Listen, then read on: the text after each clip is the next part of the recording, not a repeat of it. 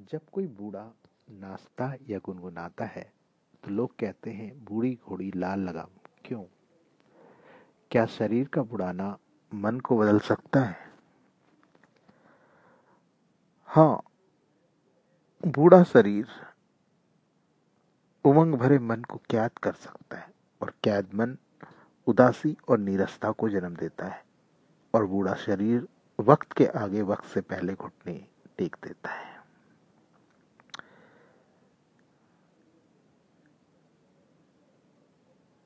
वक्त का असर इंसान के शरीर पे तो पड़ता है पर मन पर नहीं पड़ता।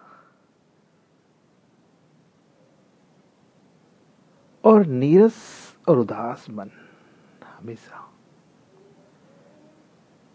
इंसान को मुरझा देता है, चाहे वो बच्चे का हो, चाहे बड़े का हो, जवान का हो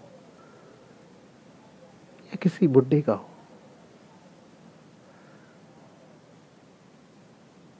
इसीलिए समाज को अपनी सोच को बदलना पड़ेगा और लोगों को ऐसे महोत्सव भी मनाने चाहिए। तो इस पे एक सुझाव है, मेरी मानो तो साल में एक महीना मन महोत्सव मनाओ जिसमें बूढ़ों को आजादी हो, चुस्त पैंट पहने छुपन छुपाई खेलें या झूलों में झूलें।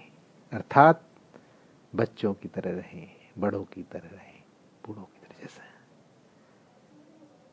पर यह भी तब तक जब समाज अपनी सोच को पूरी तरह से बदल लेगा कि हर व्यक्ति को हमेशा खुल के जीने देना चाहिए, उस पर उल्टे सीधे रिमार्क नहीं देने चाहिए। क्योंकि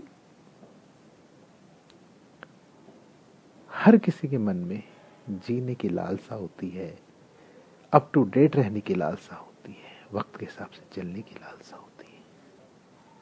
इसलिए हम सबको अपनी सोच को बदलना होगा और ऐसे समाज को जहां हम कहते हैं कि बीमारी नहीं होनी चाहिए, ये नहीं होनी चाहिए, तो ये भी एक बहुत बड़ी बीमारी है कि अधिकतर जो बूढ़े लोग हैं समाज में वो इसलिए वक्त से पहले ही मुरझा जाते हैं, वक्त से पहले ही टूट जाते हैं, वक्त से ही पहले इस शरीर को छोड़ देते हैं। क्योंकि हमारा नजरिया उनके प्रति न केवल उदासीन होता है अपितु उनको जिंदा दिल इंसान बनने से रोकता भी है। इसलिए सोच को बदलो और सभी लोगों को, वृद्ध होते व्यक्ति, बढ़ती उम्र वाले व्यक्ति में अगर जिंदा दिली नहीं है, खुश होके नहीं रहता,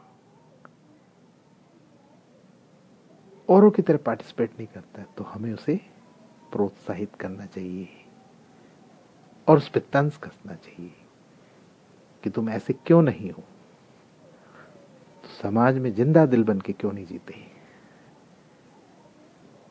तो सभी अपनी सोच को बदलेंगे और व्यक्ति जाता जाता भी एक अच्छी और प्रसन्नचित्त लाइफ जिएगा।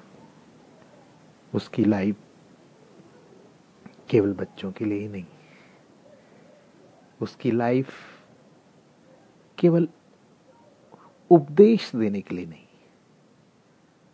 उसकी लाइफ सब कुछ सहने के लिए नहीं है, अपितु उसका जीवन है अपने जीने के लिए भी। हमें उनकी भावनाओं का सम्मान करना चाहिए और सभी को समान अधिकार देना चाहिए, समान सोच रखना।